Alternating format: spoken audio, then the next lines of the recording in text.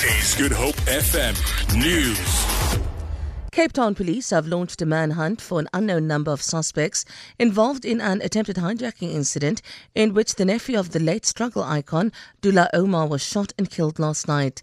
The incident occurred at the corner of Govan Mbeki and Jan Smuts Drive near Ottery. Shahid Omar died on the scene after sustaining a gunshot wound to the chest. His mother, who was with him, was unharmed. Shahid is the son of Dullah Omar's brother, Dr. Adam Omar.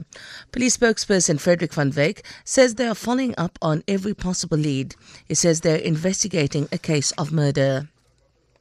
The EFF says it will not support the DA's motion calling for the dissolution of Parliament. They have described the motion as opportunistic.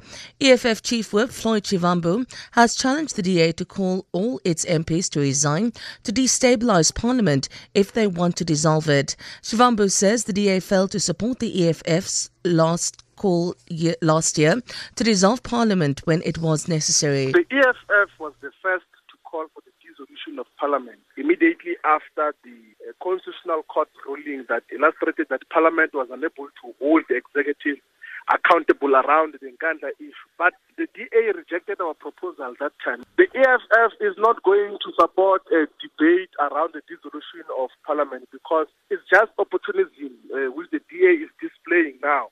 It's opportunist in terms of how they're presenting it. Chairperson of Kenya's Electoral Commission, Wafula Chebukati, says foul play has not affected the result of the country's presidential elections. The Commission has warned the opposition that it claims of a victory for its presidential candidate, Raila Odinga, could be deemed illegal. The opposition's figures put Odinga ahead of the incumbent president, Uhuru Kenyatta. This is in contrast with the provisional electronic result, which gave Kenyatta a clear lead. SA Rugby is celebrating Women's Month by partnering with Caring for Girls to donate sanitary products to disadvantaged women. All women will also be allowed free entry at selected Curry Cup matches.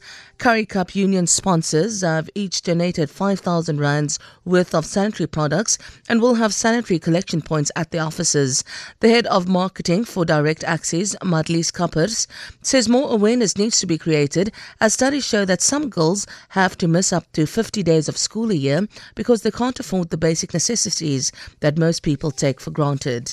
As a Curry Cup sponsor, we're supporting the initiative Caring for Girls because we believe that it's important that all girls are able to attend school at any time of the month.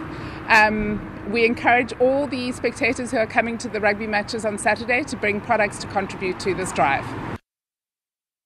The US dollar is trading at 13 Rand 45. Pound sterling is worth 17 Rand 4.